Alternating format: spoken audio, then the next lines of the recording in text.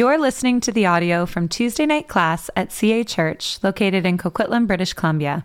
We hope this teaching helps you grow in your personal relationship with Jesus Christ. All right. Well, welcome. Tonight I'm also, we are going to be carrying on in our series on ReShape. We will be deferring the conversation on heaven to the end of the course in order to explore what we're going to look at tonight. Now, I realize, just as an aside, I have a bad habit.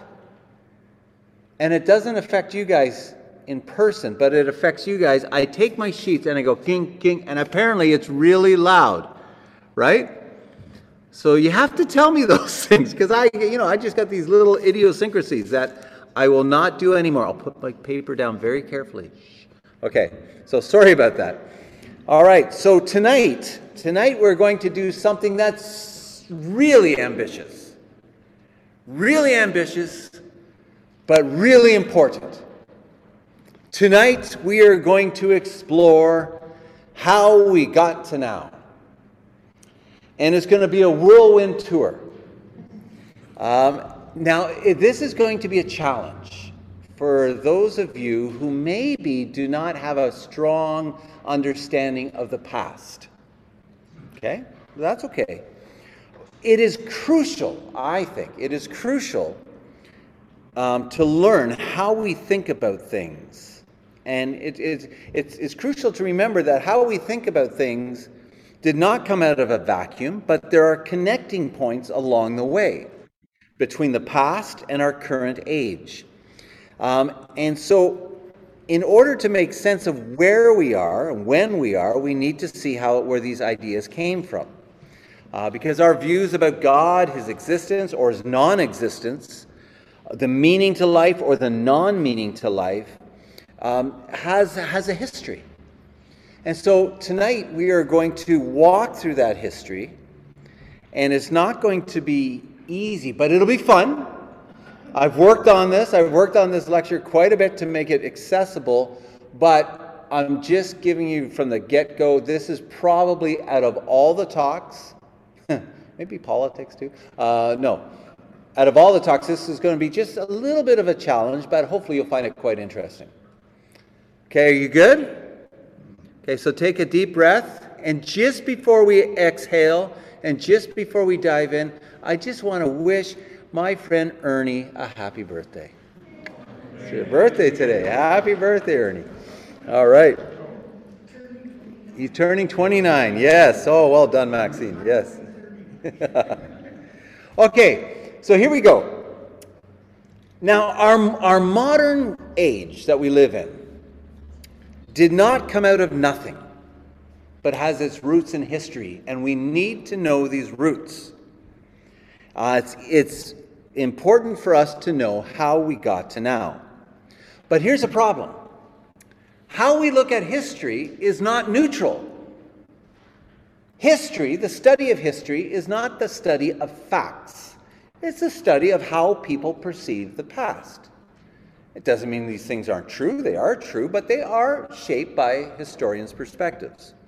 So let me give you an example of how our reading of the past can be skewed by different ways of looking at the past. So typically, when you look at the history of the Western world, and we'll look at about 2,500 years of history, that's not ambitious, right? It's usually divided in about 4 or 5 categories. You have these in your notes.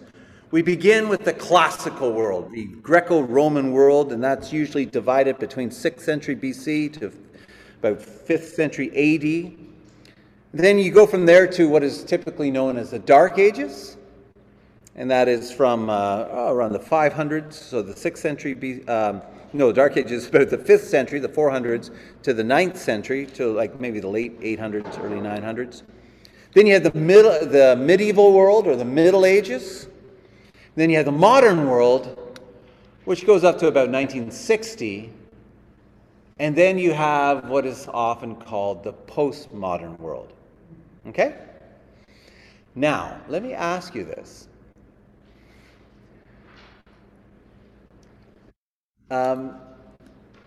Do you hear any bias or any kind of interpretation in the way I've labeled these different eras.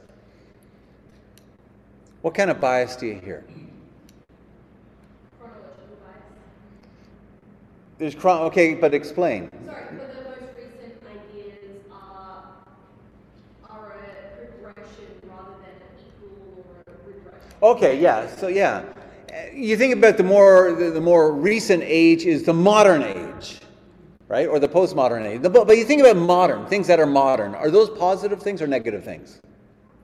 If you buy something, a modern car or something that's modern, it's usually positive, right?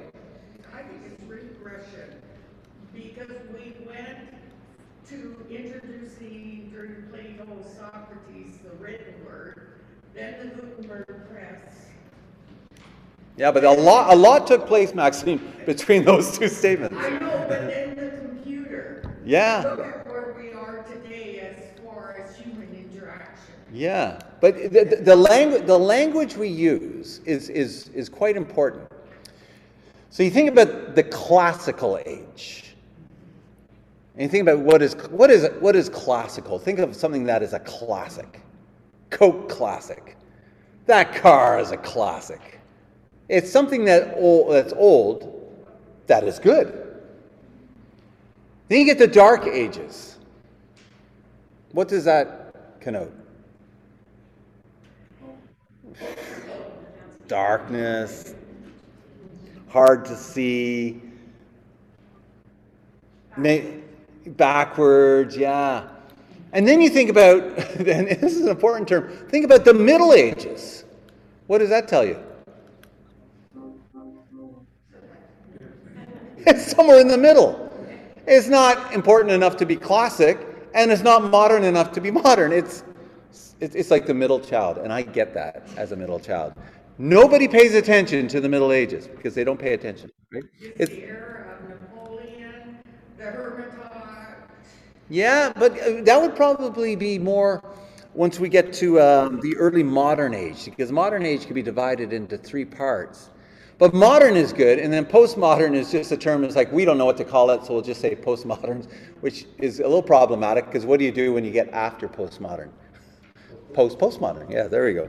So I just want to point that out, that the terms we use to describe the past are not neutral, but they actually have a bit of bias. And I think it's unfair, because as one guy puts it, Rodney Stark, he says, to my mind, quote, anyone who believes that the era that witnessed the building of the Chartres Cathedral and the invention of Parliament and the university was the Dark Ages must be, he says something else, but also deeply, deeply ignorant. And so I think this is important. And that is kind of a pet peeve, because I don't think the Dark Ages were dark, and I don't think the Middle Ages should just be considered the Middle Ages. But those are the terms we have, so I just want to kind of lay that out. They're not neutral terms. Yeah, that's good, Laurie. These terms refer to a Western world mindset. That's also part of the issue, yeah. Okay, so we're going to do a brief history of the Western world. And I will use these categories. So you got the classical period, it's an area shaped by the Greco-Roman ideas. Medieval period, characterized by what is called a synthesis of ideas. The modern period, characterized by new ideas. And the postmodern period, characterized by the deconstruction of ideas. So you ready? You ready? Okay, so just get the overall picture. This might be a lecture you may want to go back over again, but here we go. Let's talk about the classical period.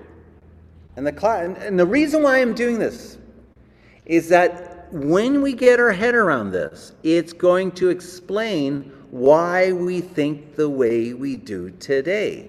And so I'm hoping as you're making your way through this, you're like, oh, so that's where that idea came from. Because ideas are really important. And when you know where the ideas come from, it helps you as a Christian to engage with different ideas that are floating around out there. Okay? So in the classical world, there's a number of people that speak into this, but two of the most important people that shape the classical world are Plato and Aristotle. So Plato and his student Aristotle, you can see their years. They're both brilliant thinkers, and they're both trying to do the same thing. They're both trying to discover eternal, unchanging truths about the nature of the universe. Okay? About the nature of reality. Now, where they differ is how they arrive at these truths. And so there's a famous painting by this guy named Raphael, and in the painting, you see Plato and Aristotle. And Plato is pointing up, and Aristotle is pointing down. And that's really important, because for Plato, really, the true reality is up.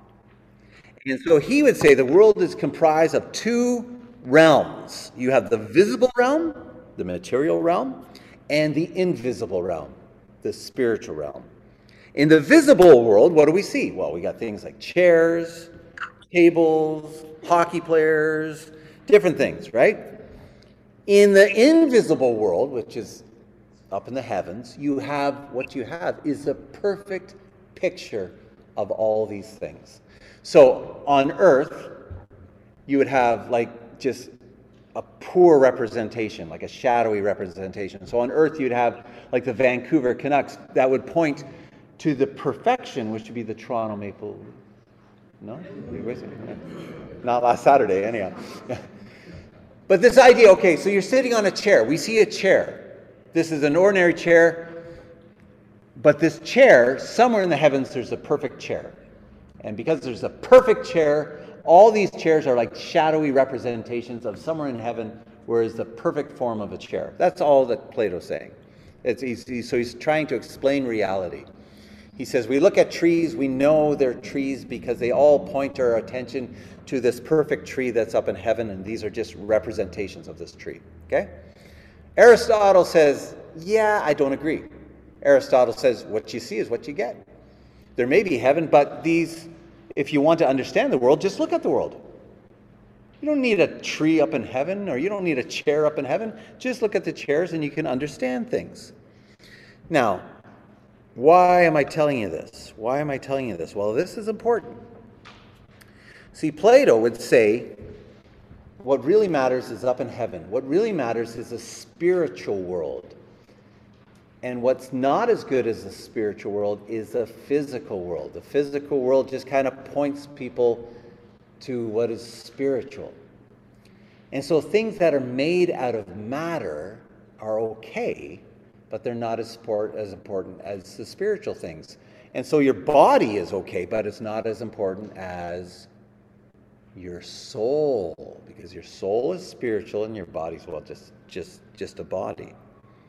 Now, you got to file that away, because this idea that the body is, who cares, the soul is what really matters, heaven is what really matters, our time on earth is, who cares, well, that begins to shape the church, and it begins to shape how we think about things.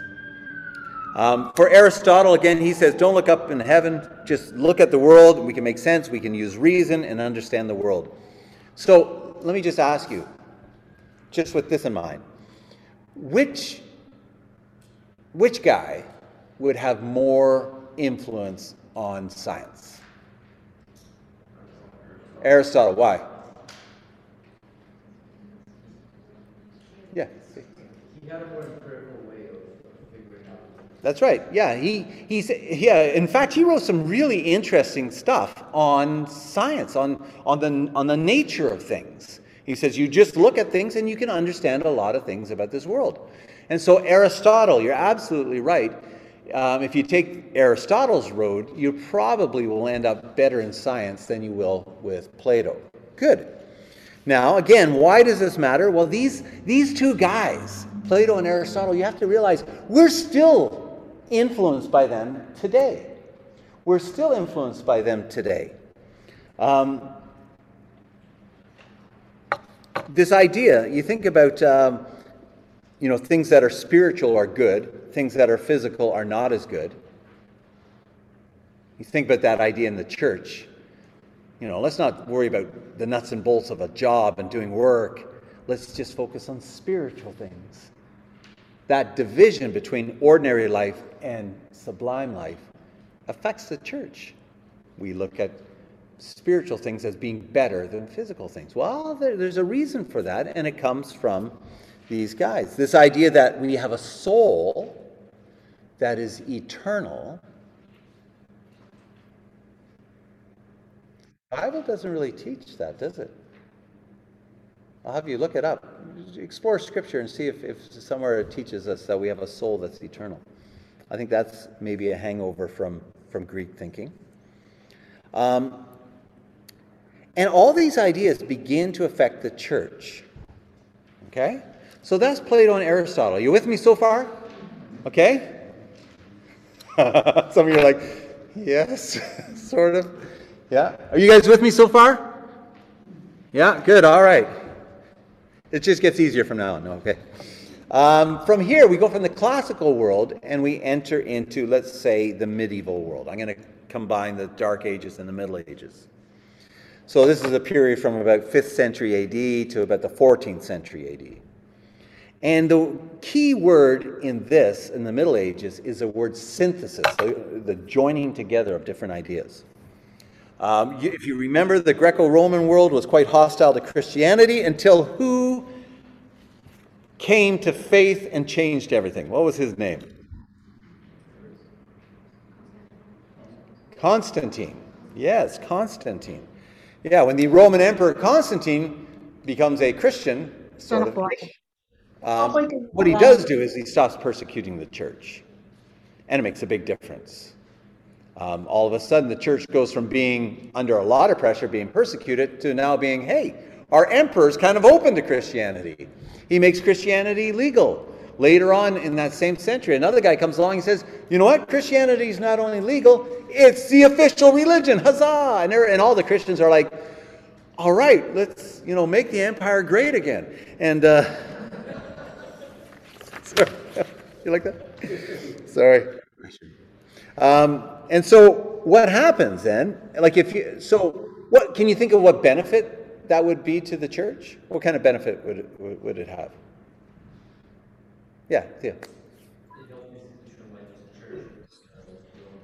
Yeah, it helped institutionalize the church within Roman society, which is not necessarily a bad thing.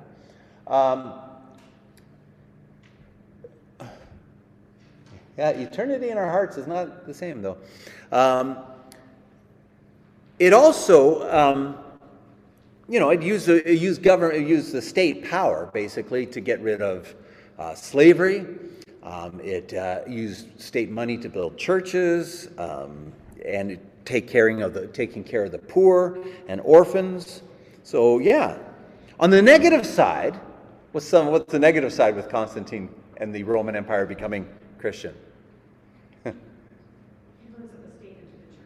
Yeah, the state and the church get kind of mixed up, and all of a sudden you get people who are living in the Roman Empire who are like, I don't even know, what's his name, Jesus? I don't care. I've never heard of him before, but I'm on his side if it means I'm going to get a good job with the government. And so you had a lot of people, moving up the ladder in the church who were actually pagans but pretended to be Christians because they knew it was beneficial. So it's a mixed bag. But in this, when the church becomes and the state becomes kind of close together, it allows some thinkers to emerge and just to think about things without worrying about being killed and thrown into the lions, to the arena, to the lions. And one of the guys who's very key is, so leave the topic on the immortal soul for a while, otherwise you guys are going to miss out on this next part. I shouldn't have brought it up. So one of the key guys who comes on the scene here is Augustine, a fellow named Augustine of Hippo. And Augustine is huge. He's the most important thinker in the history of the church outside the Bible. That's how big he is. And he wrote a lot. So Laura, if you decided today, from now on, all I'm going to read is Augustine, you may not make it to the end of your life and finishing all of his stuff. That's how much he wrote. Like, it's crazy. So much stuff. But Augustine is huge, and he's a huge influence. One of the influences on Augustine was Plato. Okay, now you have to realize Augustine is a big thinker, and he's influenced by Plato. And remember, Plato says, look up or look down? Plato says, look up, right? Look up. So Augustine takes some of Plato's ideas. And so for Augustine, this world that we see, and a lot of this sounds biblical too. It's a bit of a mixture. This world and its ways are passing away. Let's fix our attention on heaven, because that is ultimately where the city of God is, and that's where we're heading. Amen? Amen. Okay. But Augustine turns all of our attentions to the life to come, which is okay.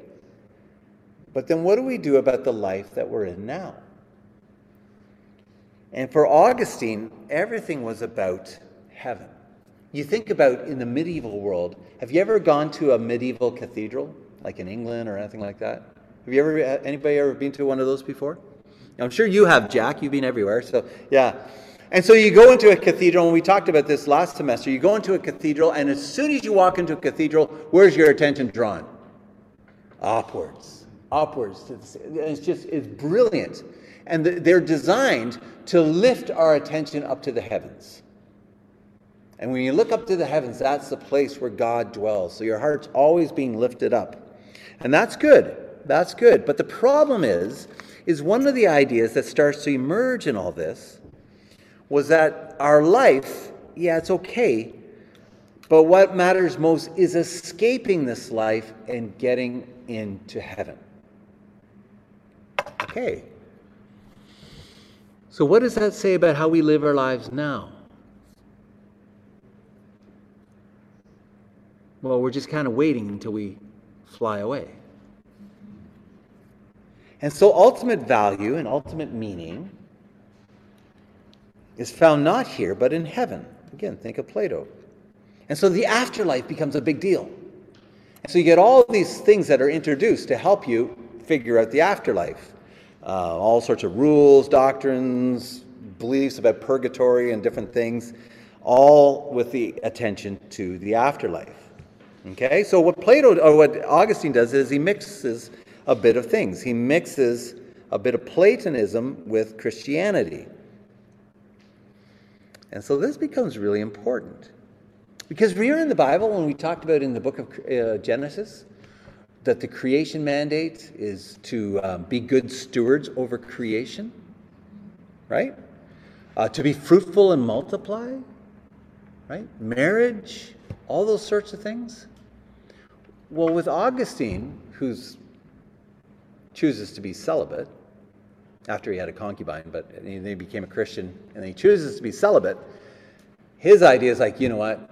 Yeah, marriage may be okay, but ultimately it's about our life with Jesus. And so he kind of downplayed some of these things that really matter, like marriage and our work and all sorts of things.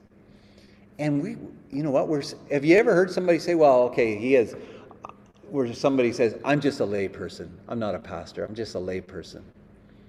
Well, that idea is, I'm just a lay person and not a priest or not a pastor. This division idea, this is where it comes from. Because it's certainly not in Scripture. Right? So you're with me so far?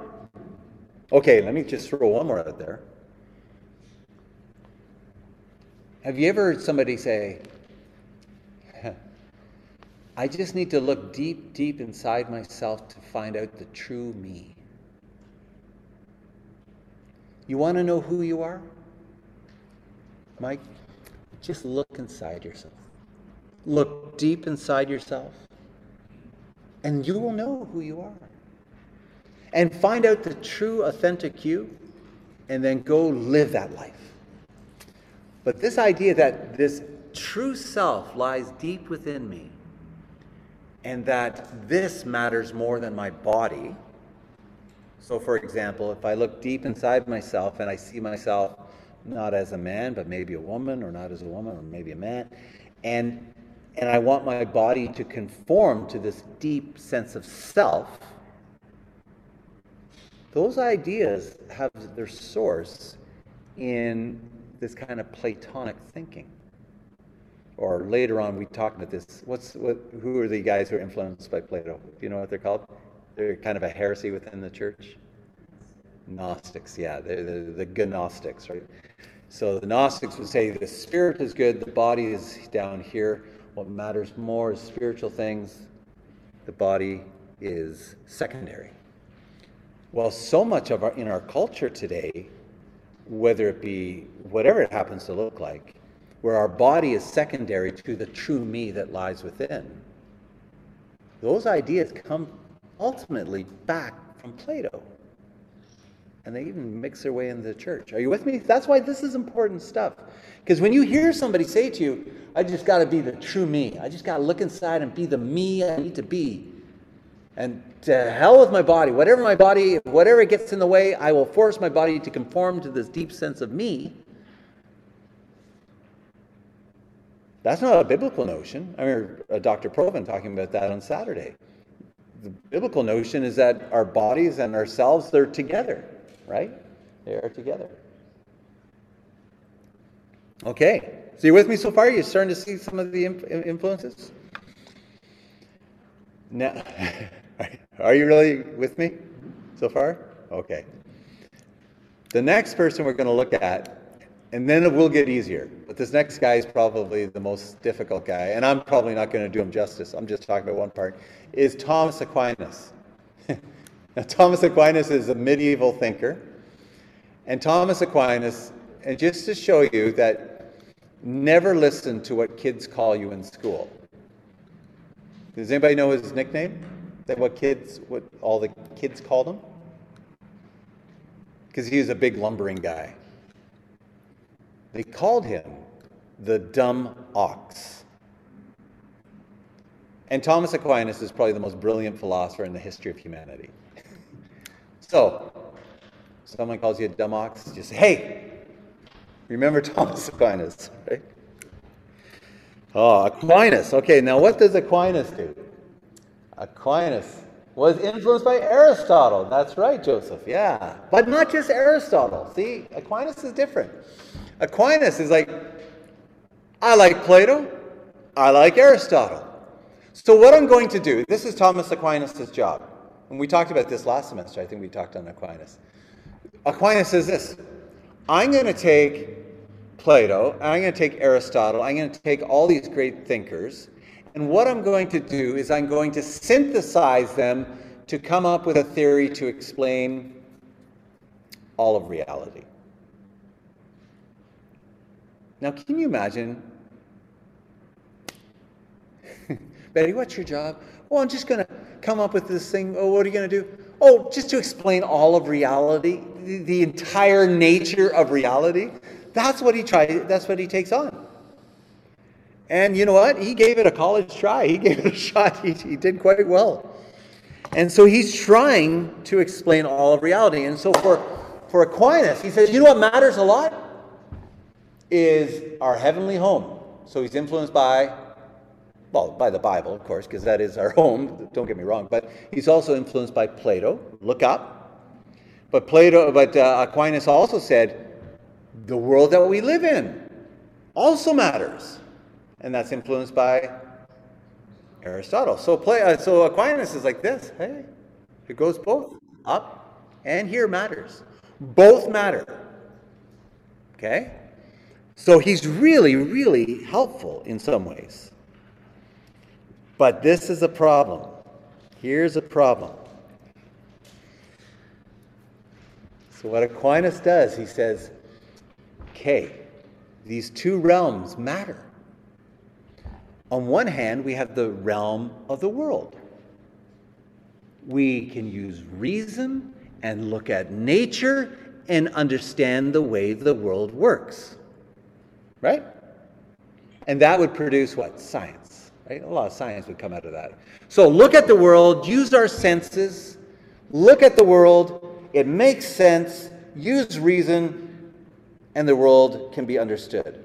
So let's talk about that. And then he says, hang on, there's another level. That's the bottom level of a two-story building.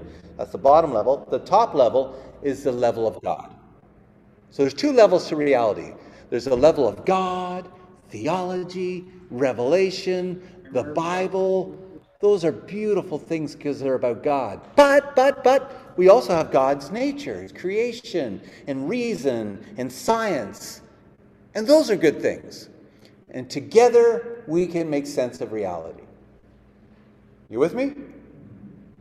So, Thomas Aquinas says, I'm going to make a two-story building. The upper story is theology and things about God. The lower story is the world and the things of our senses and using reason. Good. We can understand the world. Right? Oh, hang on.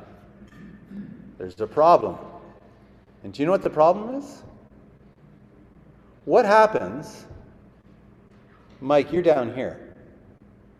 You've been observing things, you've been observing bugs, and you've been observing trees and making some observations about the way things work. According to Aquinas, you're using your senses and you're using your eyes and you're writing and you're drawing and you're able to understand nature, right?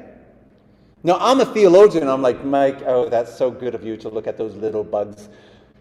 But what you really need to do is remember that God is, and that He is good, and that the Bible is sublime, but for you, you're like, okay, that may be true, but do I really need to consult God or theology or anything to look at bugs? Do I really need to care about that upper story? No, I'll just look at bugs and I can make sense of things. And so what happens is you have a separation. You have a separation between faith and the things of God and science.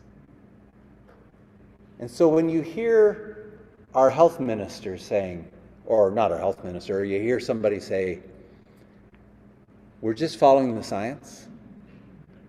Don't be bringing God into the equation. Because what has God got to do? You know, Sunday morning, do your worship, whatever you guys do. I'm talking about science. Raw data, the way things truly are. You can do whatever you want with your theology and Bible stuff, but it's got nothing to do with the real world. Faith and science are completely separate. Where does that idea come from? Aquinas. This is huge.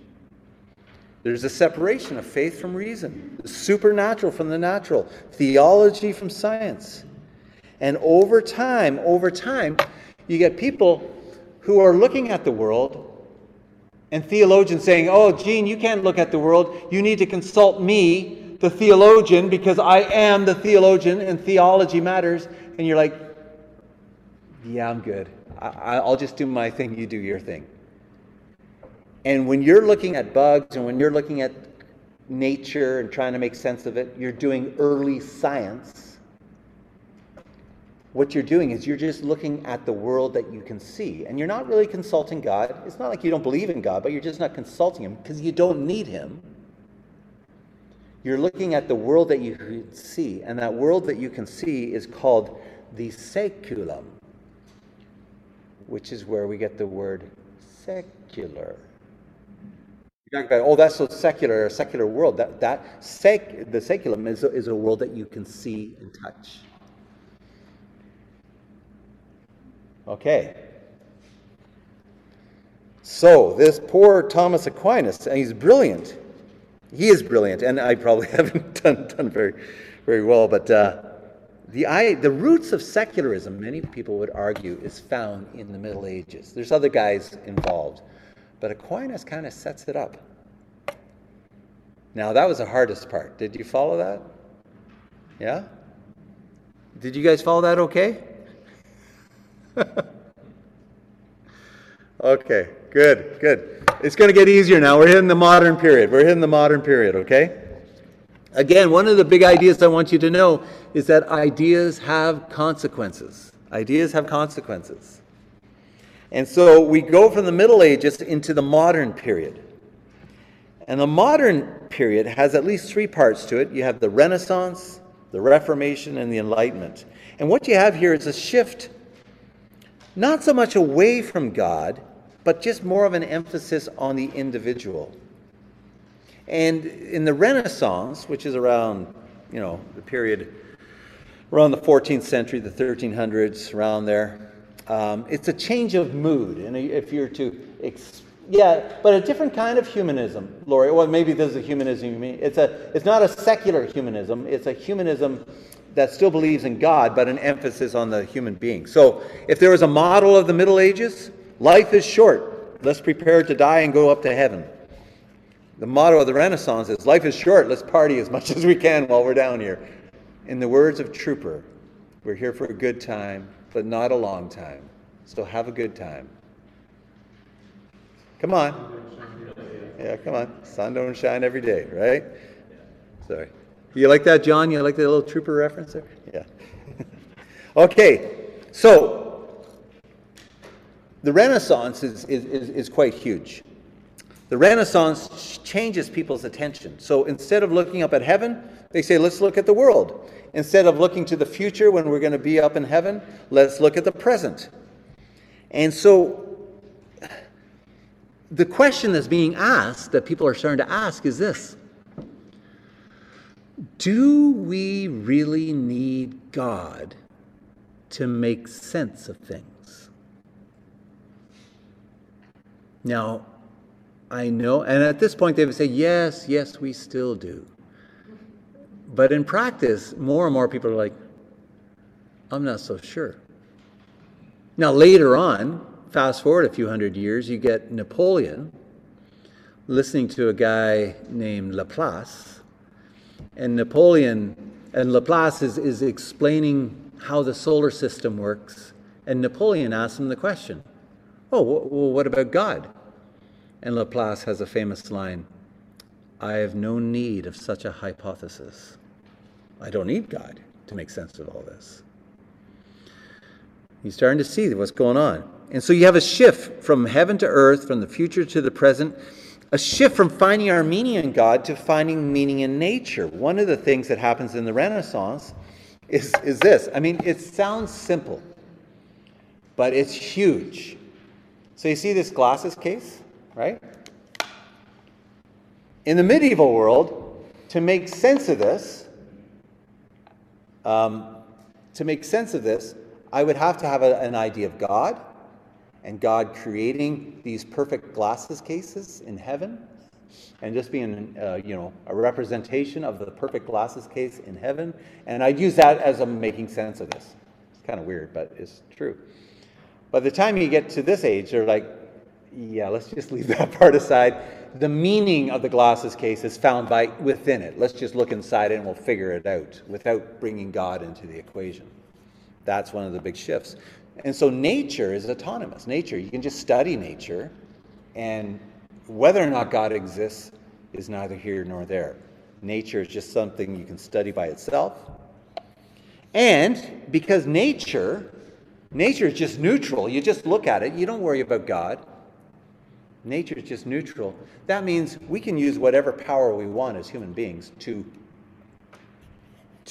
master nature. Okay? And you get to the Reformation. So who's the key guy in the Reformation? Martin Luther, right? Martin Luther. Martin Luther was the one who fought against the Catholic Church, and he argued that every human being can know God through Jesus Christ on their own. They don't need to go through the Pope. They don't need to go through all these, bells and whistles and sacraments in order to know God. You can just know God through faith, by grace. Amen? Right, we're good Protestants here, right? Amen. Good. So that's good. But let me ask you this. Because I've been talking for a while. Okay. So you think about Martin Luther. Martin Luther says you don't need the Pope. You don't need the Catholic Church. You don't need any of that. It's just you can know God by yourself. It's by grace, through faith, you can know God. Right? You can just know Him directly. You don't need a priest. You don't need to confess. You can just know God. Right? Okay. Now I want you to answer this question. I'm going to have you break into groups. It's not an easy question, but think about, just that idea that I can approach God on my own. how does that affect the growth of secularism? Or how does that affect this movement away from our need for God? It's a strange question, but just give it a shot. Talk among yourselves. How does Martin Luther's idea that I can know God by myself actually move us further away from, or further towards, kind of a secular understanding of reality? Okay, so you guys do it on the chat, okay? No talking about truckers, just talk about this, okay?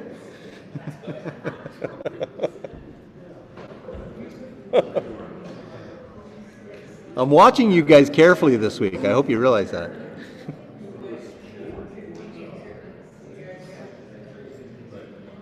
Oh, Jack, you're on the right track.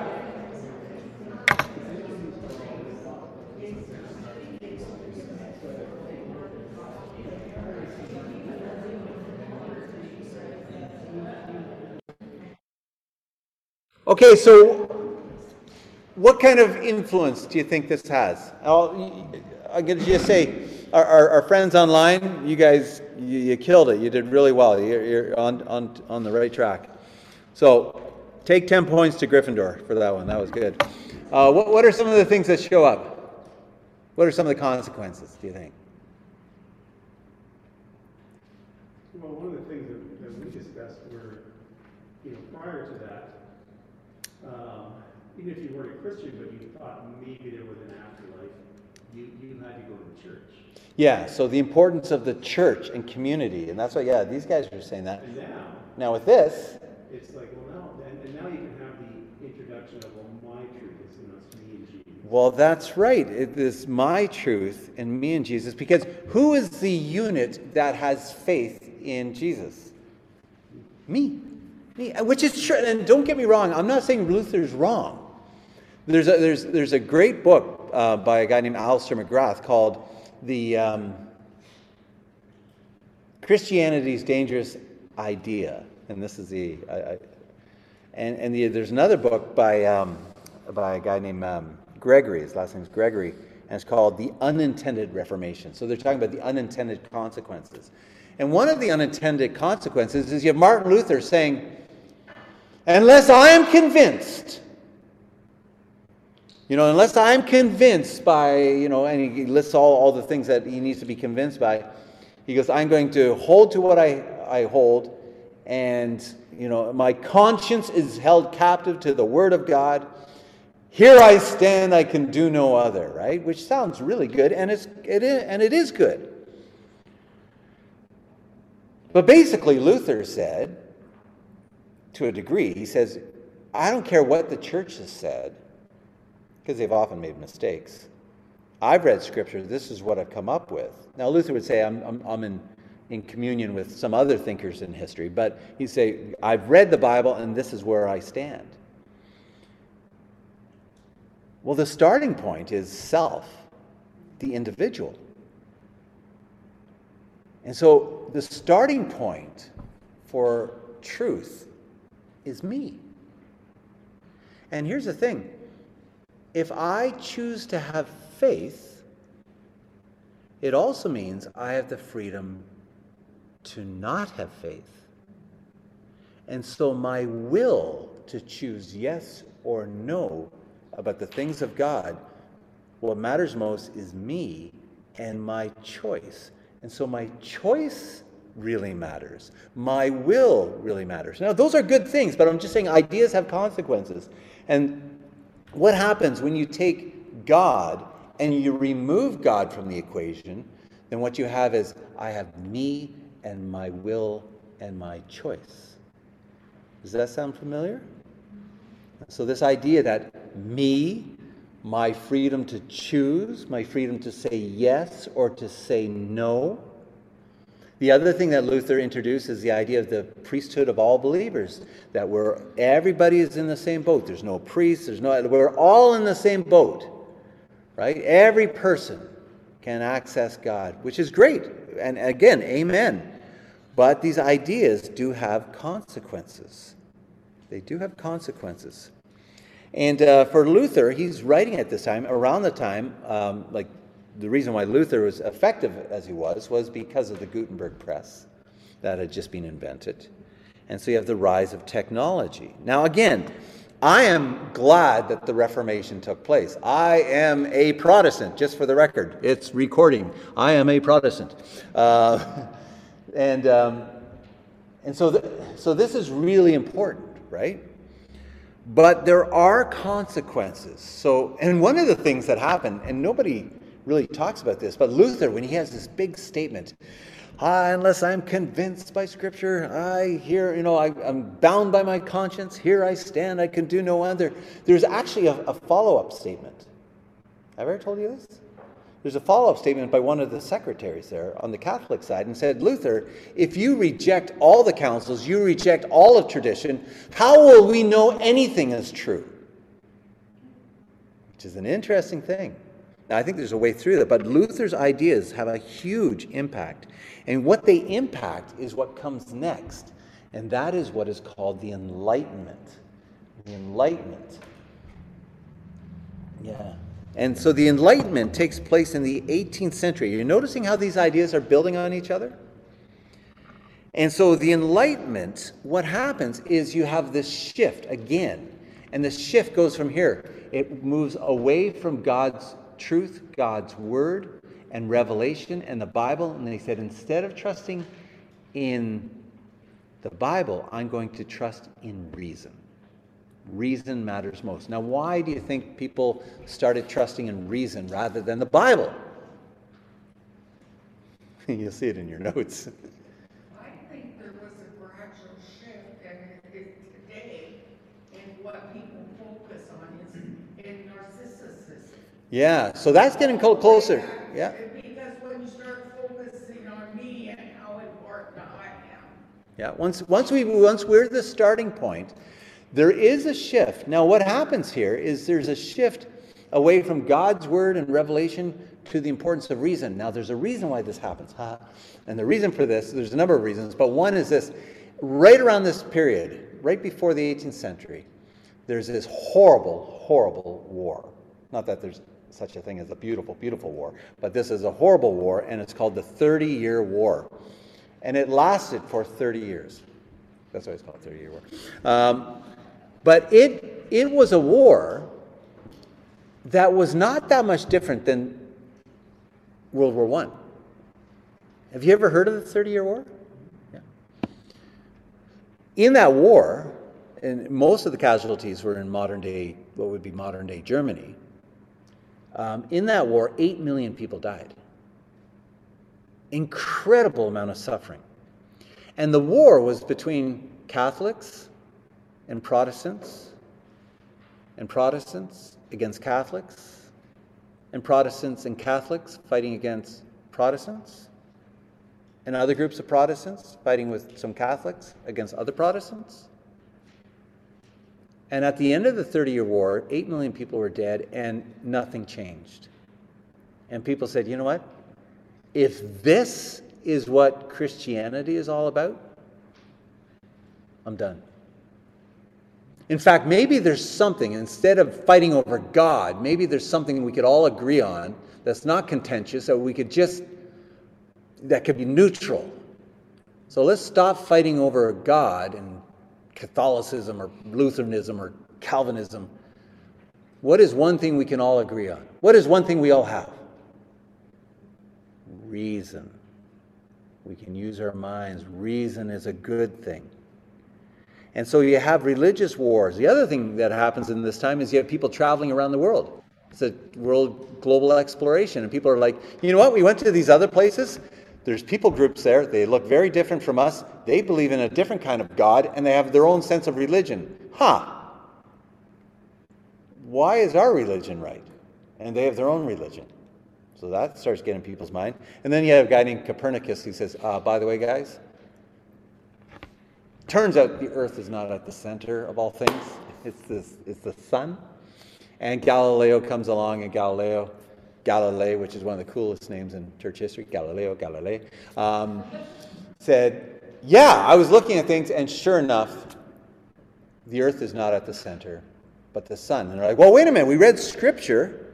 We read, Psalm 104, we read Psalm 96, we read Psalm 93. It seems to suggest that the earth is at the center. And he's like, yeah, no. Well, I wonder what else we're wrong about. Right? Isaac Newton comes on the scene, same thing. And so there's this big shift, a big shift that begins to take place in the Enlightenment. And the shift moves away from God, and the shift goes to the individual. The individual matters most. The individual is the starting point. And one of the key guys in all this is René Descartes. Do you guys know René Descartes? Yeah? What is René Descartes' famous line?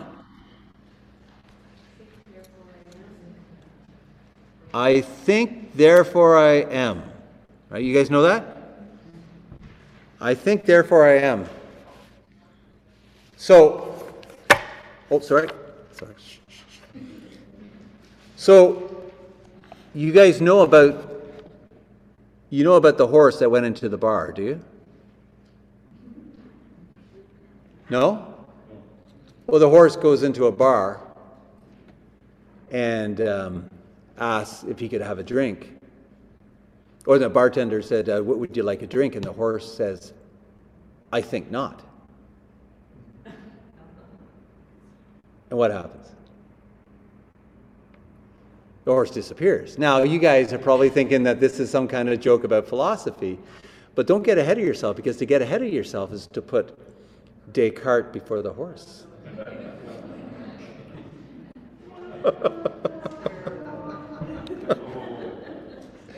Come on, that's gold, baby.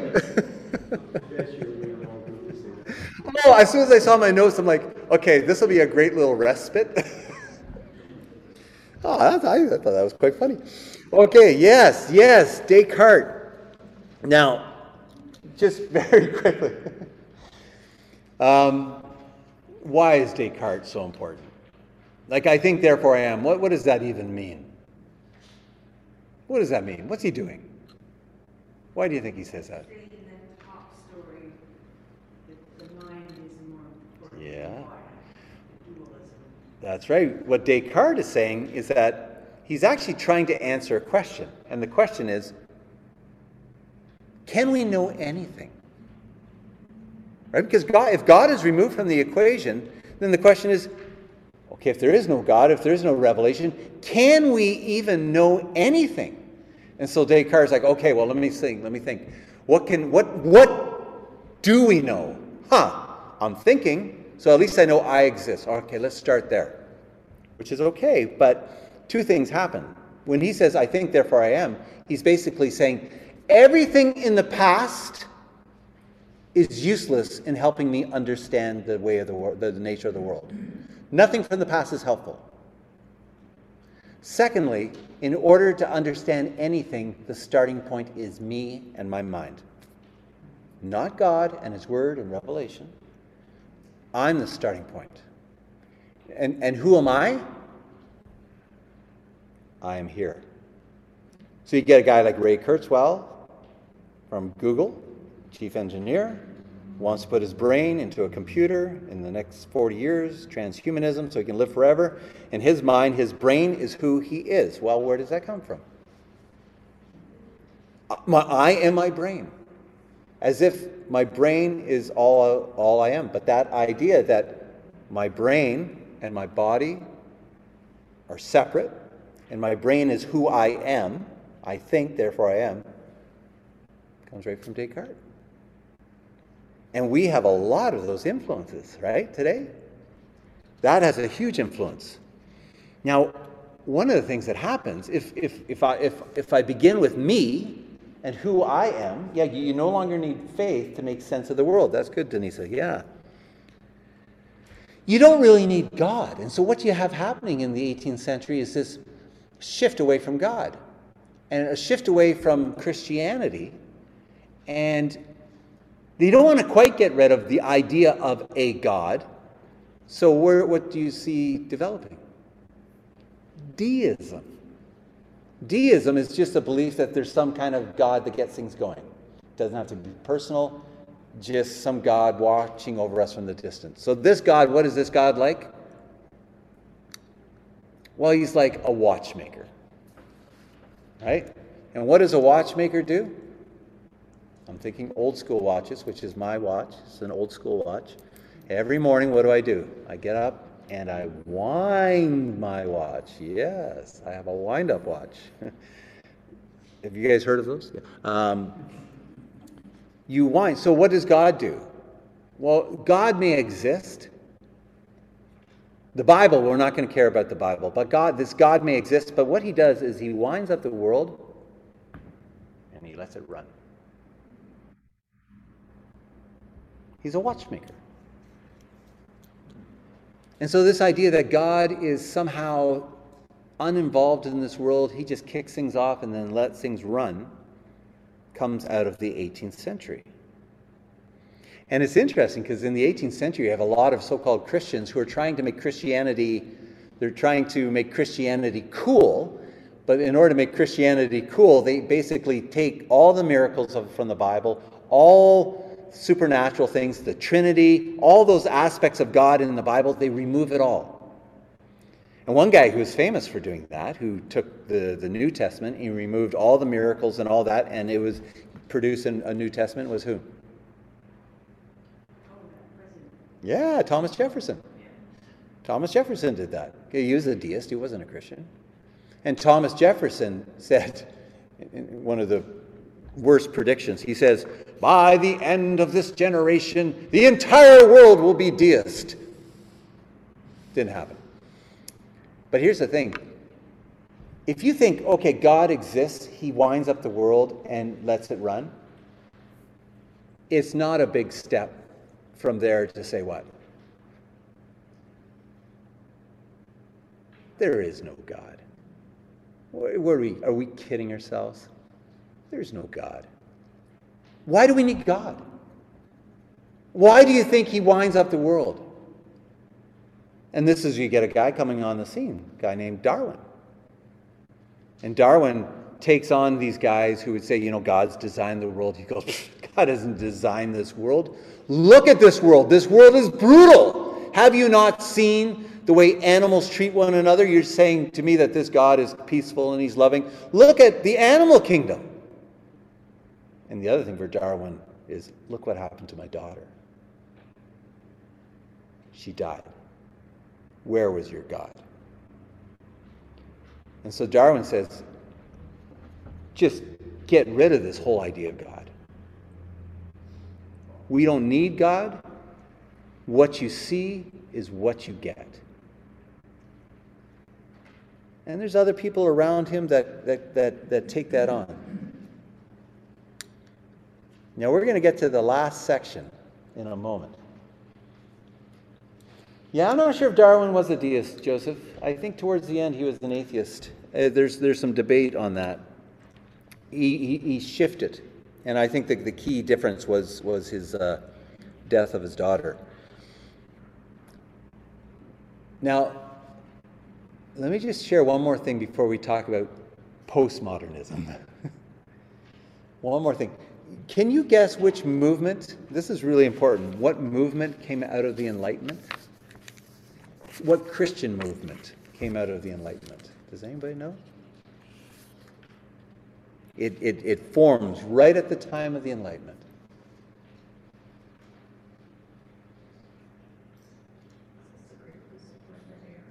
I'm sorry? Was this the Great Disappointment era? There is a great disappointment. Well, Because out of it came Jehovah's Witnesses. oh, that's good. Yeah, no, in the 19th century, it is a time of where most of the cults emerged. That is true, and there's a whole bunch of them. That's a whole other conversation, but that's a good observation. The YMCA. You know what movement? So that's part of it, Laurie. But it's just our church and a Baptist church and all these churches. We are called evangelicals. So our church, we are part of an evangelical. What does it mean to be evangelical? Does anybody know? When was the Mission Society founded, right? Yeah, a lot of the mission societies were founded in the late 18th century and early 19th century. Yeah, yeah. So evangelicalism emerges. We're an evangelical church. Evangelicalism says, the Bible matters, we need to share the gospel, conversion matters, and the cross really matters. And so this is a big movement. But our church, our movement came out of the modern world, out of modernity. And so it's interesting because what do you find within the evangelical church? The emphasis on self, me and Jesus. The emphasis on technique. If we get the right technology, we can reach lots of people for Jesus. The modern world is very pragmatic. Evangelicals, we're very pragmatic. The evangelical that goes into the medieval cathedral and just shakes his head because there's no blank space on the wall for the PowerPoint. Sorry. Evangelicals care a lot about apologetics, the reason for God. Let's use reason to point to the reality of God. Apologetics. And it also splinters into tinier and tinier pieces. One of the things that's really interesting is that the evangelical movement comes out of the modern world, and it often mirrors the modern world. And if you want to understand what's wrong with the world, what's wrong with the church today, and everybody's writing articles, what's wrong with the church, it seems to be breaking into a million pieces. Have you ever thought about that?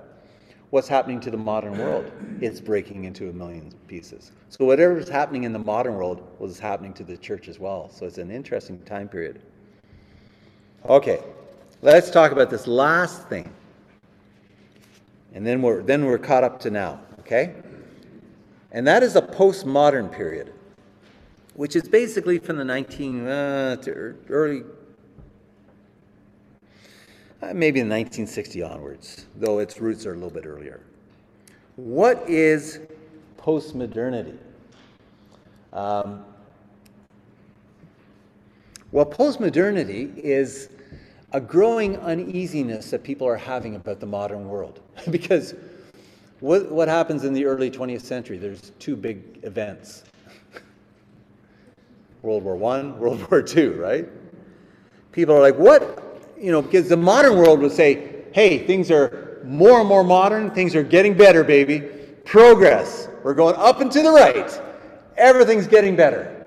And then World War I happens. And then World War II happens. And like, ooh, maybe the modern world isn't as good as we thought it was. Maybe we should put the brakes on all these ideas that we think about the modern world. And so it's a pushback. It's a pushback against all the things about the modern world. And so what it does is begins to ask the question, I wonder if I can trust any of these. I wonder if I can trust anything. The modern world just says, I don't trust. I don't trust what are called meta-narratives. Meta-narratives is basically an explanation of the world. So people saw in Nazi Germany that in Nazi Germany it says, this is the way of the world and this is the way of hope. And they said, that didn't work out very well. They saw communism, and the same sort of thing. This is the way of the world. These are the revolutions that will take place to lead us into this utopia called communism. And people look at Stalin, and they look at Pol Pot, and they look at China, and they're like, yeah, man, I'm not so sure that these ideas are that good. And postmodernity is basically saying, I'm suspicious about everything. I'm suspicious about everything. And so postmodernity begins to question truth. And it begins to say, you know what? Mike, you're telling me that. You're telling me what happened. But I know your background. You're just saying that, not because it's true, but because this is how you grew up. That shapes what you're saying. It's not true, it's just your perspective.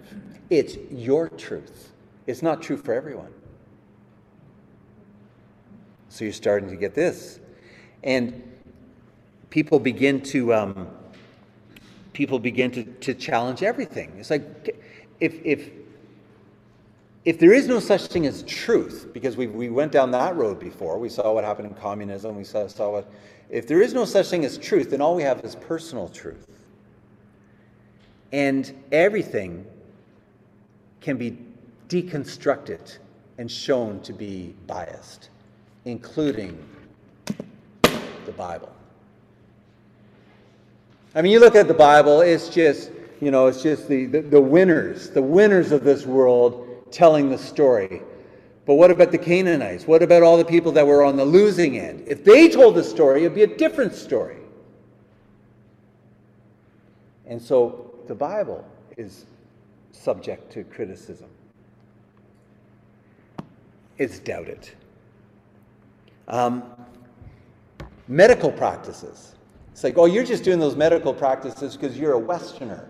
What makes you think that your medical practices are any better than practices in other cultures?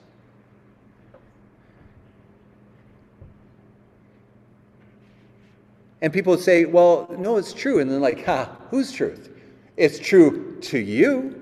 It may not be true to me. In fact, this idea that there's this truth out there, it doesn't exist. Truth is unknowable.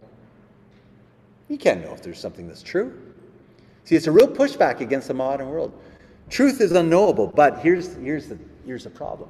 It's a small shift. It's a small shift to say truth. Nobody can know the truth. To there is no such thing as truth. There's a big difference between nobody can know the truth and there's no such thing as truth. Now, here's the thing. If you live in a world where there's no such thing as truth, you just have your truth, I have my truth, then what happens when ISIS comes? What happens when Putin wants to invade Ukraine? What happens when medical assistance in dying is introduced? And be like, well, who's to say? Who's to say? Who knows if something is true? And that goes back to the story I told you about, that one Japanese student. I said, is it not wrong to kill a baby? If I killed this baby, is that not wrong? He says, it would be wrong to me, but I cannot say it's generally wrong. And the thing is, if there is no such thing as truth, it's just personal truth, then how do we speak out against anything that goes wrong in this world? Because who's to say it's wrong? It may be wrong to you, or it may not be wrong.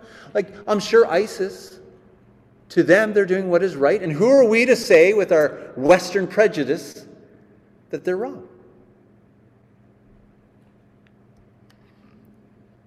And so this is one of the problems. And one of the highest values in a postmodern world is tolerance. But it's tolerance that's a little bit different. Tolerance is not like, traditionally tolerance is, you have an idea, I may disagree, but I'm going to respect the fact that you have your right to express your idea. Tolerance in a postmodern context means all ideas are equally valid. But there's more. In a postmodern world, power is a big deal.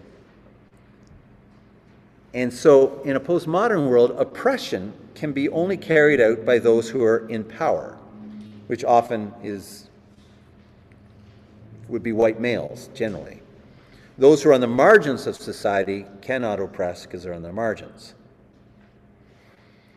Only those who are victims can have moral authority to speak. If you're in the mainstream, if you're a male and you're Western, then really this disqualifies you from having much to say because you're in a position of power. Because Christianity has been in a position of power for a long time in the West, then Christians and Christianity is seen as being in a privileged position and therefore has no authority to speak. So sometimes you wonder, in our culture today, it's like you get all these different voices talking about different things, and you think, well, why can't a Christian also say their voice? We're just one of the many voices. And the answer is like, no. Christianity is disqualified from speaking because Christianity is associated with power. And that's one of the dangers when we hitched our wagon to power a little too much in the 60s and the 70s. And so that is why Christianity in our culture today is often marginalized and not given a voice, because it is seen as a dominant, powerful remnant from the past and therefore has nothing valuable to say. I think it's because they fear judgment. It all comes down to judgment. Christians are judging, judgmental, God's judgmental, and that's what the way I want to. Yeah. No, and it is true. And Christians have been judgmental, and they have been a little too close to power. In the 80s, what was it called? What was it in the 60s? The moral majority. Yeah, the moral majority. And the Pat Robertsons. All the reasons why I wasn't a Christian. Jim and Tammy Faye Baker and all those guys. There was a deep connection between politics and the church. You know, it's not the whole, we take it as one big piece. One of the most influential, positive Christian experiences I had was going to the site of 9/11. Yeah, going to the site of 9/11 would have been powerful. The whole rescue support for what was happening there was in the church that was across the street. Yeah. Well, And that's the museum that explains how many people escaped and lives were saved. well, absolutely. And So it's individual experiences where we become servants yeah. out in community. Absolutely, and that is, and we're going to get to that because that is the way forward, is to recover what it means to be the church. Yeah, we just need to be the church. But I'm just explaining how we got to now. In a postmodern world, what matters most is my subjective experience. In a postmodern world, what matters a lot is how I feel about things. In a postmodern world is not only how I feel about things, but what my experience is like. So you think about postmodernity, it affects churches. Yeah, good, Denise. You're ahead of me on this one. Often how we do churches, and you see this, is we don't talk about sin, we talk about brokenness. We don't talk about the holiness, but we talk about maybe pain or fear. We talk about emotion over faith. And our faith becomes more and more private.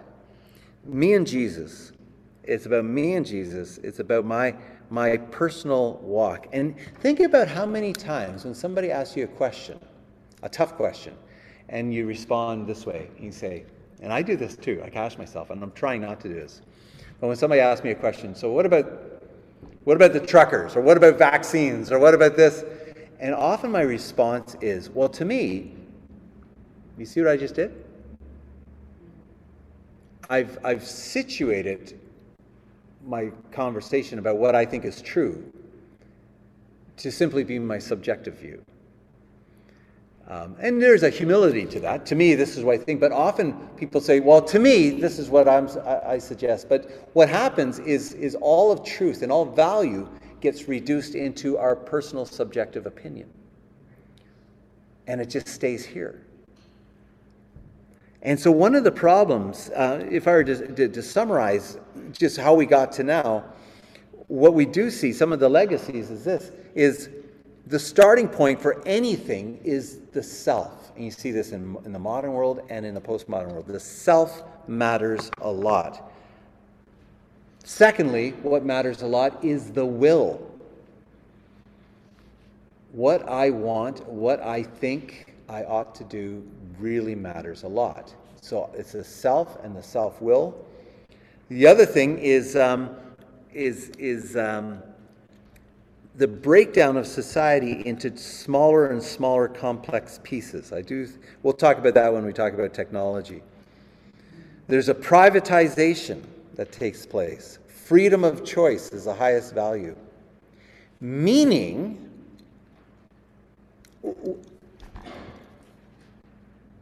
how do you find meaning in a postmodern world?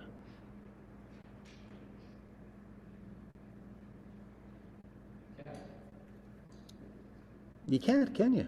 Or what kind of meaning can you have? Like if somebody says, what is the meaning of life? It's just a personal meaning. Well, to me, I think life is about the journey. Well, to me, it's about the destination. And that's cool, that's cool, that's cool. It's just personal opinions. So if you said to somebody, is there such a thing as a meaning to life? You're just left with personal opinions or subjective experiences. Now, the problem is, Jesus says, I'm the truth, the life, and the way. Right? No one comes to the Father except through me. The way that's presented now is, well, to me, Jesus is my truth. He's my way. He's my life. But I get it, man. It may not be for you. And the problem is for Christians sharing our faith now in our world is different than maybe back in the 80s or the 70s. In the 70s or the 80s, it'd be like, Jesus is the truth, the life, and the way. I disagree. Let's talk about this. Here's my argument. Here's your argument. Now, if I say to somebody, more often than not, you know what? Jesus is the truth, the life, and the way. People will be like, I'm so glad that you think that. That's so cool, man. Does that work for you? Yeah, not for me, but I'm so glad you do you. No, but he's the truth. I'm so glad you think that. Yeah, he's not for me, but I get it. And you don't go anywhere. And that is what it makes sharing the gospel in our current culture extremely difficult. It's not people who are wanting to argue.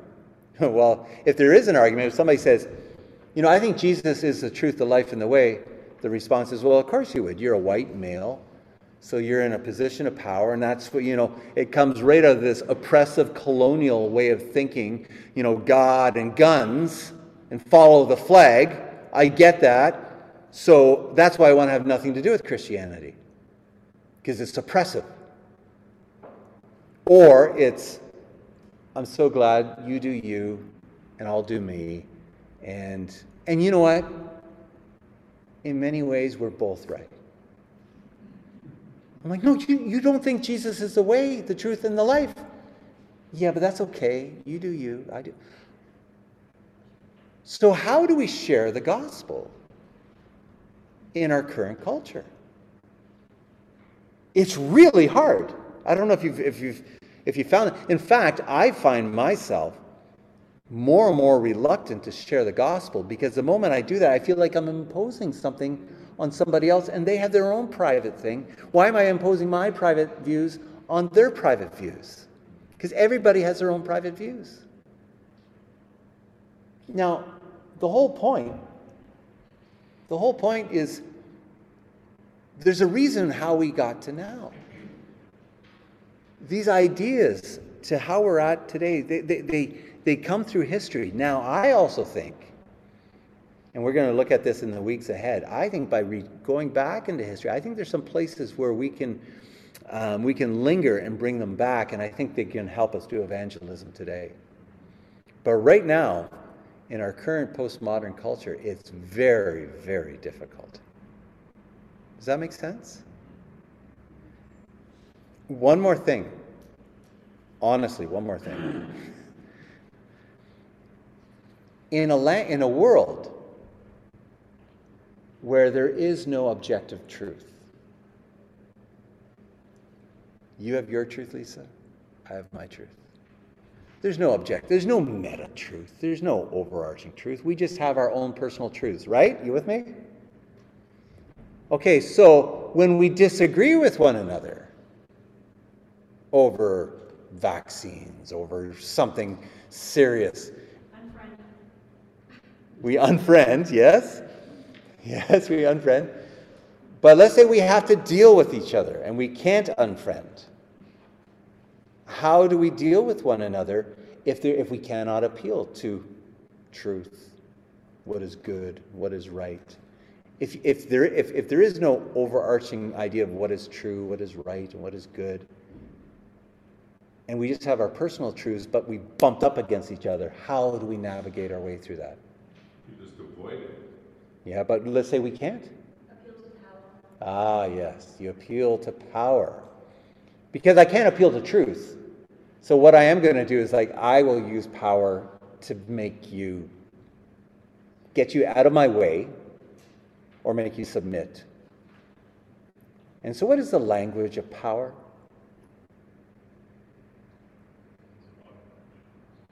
The language of power is politics. And have you not noticed that our entire culture is soaked in politics now? Everything is political. Everything is political. And everything is seen through the lens of politics. And it has to, because there's no overarching thing that we can appeal to. If we can't say, Ernie, you and I will both agree that there's truth out there, and so let's hash it out as we're appealing to truth. No, there is no truth. You have your truth, I have my truth, but we're in each other's way. What do? We use power. We use politics. And that is why our society is completely politicized. You can't talk about beauty. You can't talk about music. You can't talk about, the Super Bowl halftime show without it being political. Everything's political. Everything is politically symbolized, politically charged.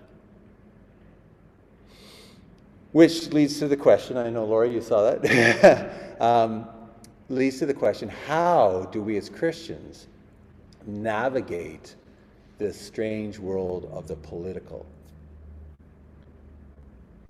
Well, maybe. Tune in next week. Tune in next week. Back to the world of wanting to get free of judgment. So it's all about bringing it down to their level. So same-sex marriage, human rights, gender, all these things that were taboo, go against the scripture. They don't want to feel that judgment. So how do we get rid of the judgment? We just make it all a law. What's that? So it becomes like if you're against it, you are the bad side. Yeah. Well, Because you don't want to feel that. So how do we not feel that? Well, Legitimate taxes on both sides. well, it's true. Well, and if there's